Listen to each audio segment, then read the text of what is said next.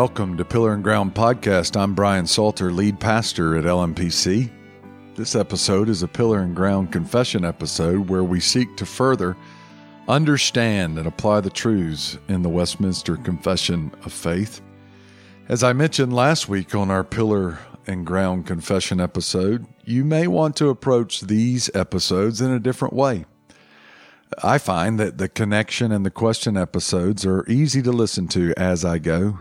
But if I want to really dig in, the Confession of Faith episodes require me to maybe have a seat, a cup of coffee, grab a journal, a Bible, and a pen, and deepen in my knowledge of God. I hope you'll do that. As we begin today on our episode, Knowing God, His Wondrous Attributes, we continue to look at Westminster Confession of Faith 2.1. Just a few opening words. I would point us to the Psalm 145, verse 3. Great is the Lord, and most worthy of praise. His greatness no one can fathom. We're going to talk about that today. His greatness no one can fathom, but we can have some understanding. One of the passages as you consider your study of God that I would point you to just for personal study would be Isaiah 40. It is a rich passage to know the character of God, and what I love about that text is the opening words of that chapter are comfort. You see, there's great hope, great solace and comfort in knowing God's character. The people of God who received Isaiah's words, remember, they're in exile. They would have been a shattered people who found themselves in incredibly difficult trials. But Isaiah tells them there's a way to comfort and hope. And so in verse 9, he says those wonderful words, "Behold your God." I think most of us really need that in these difficult days with many trials. We may think we need all sorts of things, but we need to behold our God. As A.W. Tozer said, we wonder why we don't have faith. The answer is faith is confidence in the character of God. And if we don't know what kind of God God is, we can't have faith that comforts. So today, let's behold Him. And the Westminster Confession of Faith, as we continue on in our study, the third sentence says that He is unchangeable, boundless, eternal, and incomprehensible. Consider that God is unchangeable in His immutability. We talked about this some last week. But James 1, verse 17 makes that clear when he says, every good and perfect gift is from above, coming down from the Father of the heavenly lights, who does not change like shifting shadows. And then Malachi, chapter 3, verse 6, as clear as it can be. I, the Lord, do not change. So you, O descendants of Jacob, are not destroyed. His immutability is a great comfort in a world that shifts and changes, in our emotions that are up and down, that our God is the same yesterday, today, and forever. Confession goes on to say that God is boundless, meaning this is referring to His immensity, that He fills all things, that He is omnipresent. 1 Kings 8:27 speaks to that. But will God really dwell on earth? The heavens, even the highest heaven, cannot contain you. How much less this temple I have built? The reflection there is on the immensity, the boundlessness of God. And because of God's omnipresence, one of the implications of that is you can't hide from Him. He fills the earth. The prophet Jeremiah in chapter 23, verses 23 through 24 makes that clear. Am I a God at hand, declares the Lord, and not a God far away? Can a man hide himself in secret places so that I cannot see him, declares the Lord? Do I not fill heaven and earth, declares the Lord. So, God is boundless. He is omnipresent. He is everywhere. That does not mean that everything then is God. No, here's a creator-creature distinction. Everything has its life and its being in him. And so there's nowhere we can hide from God. We can suppress his reality, his truth that is put inside of us, but he is omnipresent. The confession says God is unchangeable, boundless, and then it says eternal. God is eternal. We talk about the aseity of God. That's a theological term for God's self-existence, that there never is a time when he was not, and there'll never be a time in the future when God will cease to be. Psalm 92 that we read last week, before the mountains were born, or you brought forth the earth and the world from everlasting to everlasting, you are God. God's name, I am who I am, reveals his eternality. Herman Bavinck said, God is infinite concerning time, and that is, he is eternal, and he is infinite concerning space, and that is his omnipresence. Remember last week the confession said God is infinite in his being and his perfection, and part of his being infinite over time is his eternal essence. There's an apologetic here for God and the existence of God that I think is really important, because we live in a world where the existence of God is often challenged. And I think R.C. Sproul is really helpful to consider the existence of God and the aseity of God, the self-existence of God, and that it's a very strong apologetic. It's one that's very understandable. It's logical. And he goes on to say this: if anything exists, then something has always existed. If there ever was absolutely nothing, then nothing could possibly be now, because you cannot get something out of nothing. He goes on.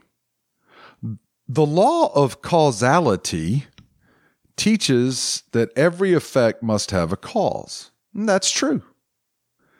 But it does not teach that everything must have a cause. Effects, by definition, are caused by something outside of themselves. However, we need not assume that everything is an effect, temporal, finite, dependent, and derived. Such a concept, if not only logically possible, but is not only logically possible, but logically necessary. For anything to exist, something somewhere somehow must have the power of being. For without the power of being, nothing could possibly be. This is the truth of the eternality of God, and thus Genesis 1:1. In the beginning, God. The confession also says that God is incomprehensible, that though God is knowable and has revealed himself, he is incomprehensible. What does that mean? Well, Paul in Romans 11 says, verses 33 through 34, "Oh, the depth of the riches and wisdom and knowledge of God! How unsearchable are his judgments and how inscrutable his ways! For who has known the mind of the Lord, or who has been his counselor?" You see, the knowledge of God means that we can have true apprehension of him, but the doctrine of incomprehensibility is that we can never fully comprehend him. This doctrine means there is absolute truth, but you cannot know it absolutely. Wonder and astonishment comes to us when we stand before the mystery of how little one understands about God. God's incomprehensibility does not compromise his knowability, because his incomprehensible nature becomes immanent in his revelation of himself. And we're thankful for his manifestation and his revelation, where he is a God who can be known, but not comprehensively. Let me give you a few implications. First, this may be surprising news for some of you, but even in heaven, you will not comprehend God. Finite beings cannot attain comprehensive knowledge of the infinite. Now, in heaven, will we have further new revelation when we're in new heaven and new earth? Yes. Will we understand everything about God and his ways? No. And here's the good news. It won't bother us nearly as much as it bothers us now. There's another implication concerning the incomprehensibility of God. Because absolute truth exists, but you can't know it absolutely, and because our knowledge of God is apprehension, not comprehension, this is the caution for every human being and every believer in Jesus Christ. When you think about God, think humbly. Think humbly. Because you don't know everything absolutely. There's another implication. When you think about God in light of the incomprehensibility of God, think dependently. Think dependently on revelation. Martin Luther wisely said, "The hidden God is the revealed God. He has been pleased to unveil things to us about himself." So God is not totally unknowable. That's not what the incomprehensibility of God means. Instead, embrace and enjoy the revelation of God in His world and in His word with humility and dependence, and a realism that will never comprehend Him. The confession goes on to say that God is almighty, most wise, most holy, most free, and most absolute. God is almighty. We've already heard of His omnipresence. We've already spoken about His grandeur. But His almightiness is His omnipotence, His power, that His power surpasses everything in the universe. Nothing can resist His power or overpower Him. And that's why Revelation 4:8, the 4 living creatures have 6 wings and they're covered with eyes all around, even under His wings. And day and night they never stop saying, "Holy, holy, holy is the Lord God Almighty, who was and is to come, the Lord God Almighty." God has all power. There's nothing in the universe that can surpass Him. He's most wise, the confession says. That's His omniscience, His knowledge of everything. But it's really even more than that, because Romans 16:27 says, "To the only wise God be glory forever through Jesus Christ." He is most wise. The confession uses the term most to show the excellence and the perfection of God above all things. Therefore, He's most wise, most holy, most free, most absolute. But when we consider God's omniscience, that's that His knowledge of all things, past, present, and future, is complete. He has all knowledge, but it says He's most wise. What's the distinction of that? God's wisdom is a heightened knowledge that goes to deep practical relevance. God has all knowledge and wisdom, therefore it means, as R.C. Sproul says, that God not only knows all things, but He also knows what to do with them. That's wisdom. He knows how to exercise His government over them. He has never made a foolish decision or conceived a bad plan. Do you believe that? Confession says it's true. He's most wise. The implication of this, as J.I. Packer says, is this: wisdom without power would be pathetic, a broken reed. But power without wisdom would be merely frightening. But in God, boundless wisdom and endless power are united, and that makes Him utterly worthy of our fullest trust. He is almighty, most wise. And as I have quoted before, those two truths make this a reality. If we had all of God's power, we might change everything. But if we had all of God's wisdom, we wouldn't change a thing. The confession goes on to say that God is most holy. Isaiah 6:3 declares that they were calling to one another around the throne, "Holy, holy, holy is the Lord Almighty. The whole earth is full of His glory." In Exodus 15, "Who is like you, O Lord, among the gods? Who is like you, majestic in holiness, awesome in deeds and wonders?" The perfection, the holiness of God leads us to absolute trembling, awe, fear, reverence, humility. And then it says He's most free. And that means he's sovereign. Psalm 115 verse 3 says, "Our God is in heaven and he does whatever pleases him." This means, and this is countercultural in a world that wants self-autonomy, but this is true of God. God is sovereign and he has the right to exercise his control.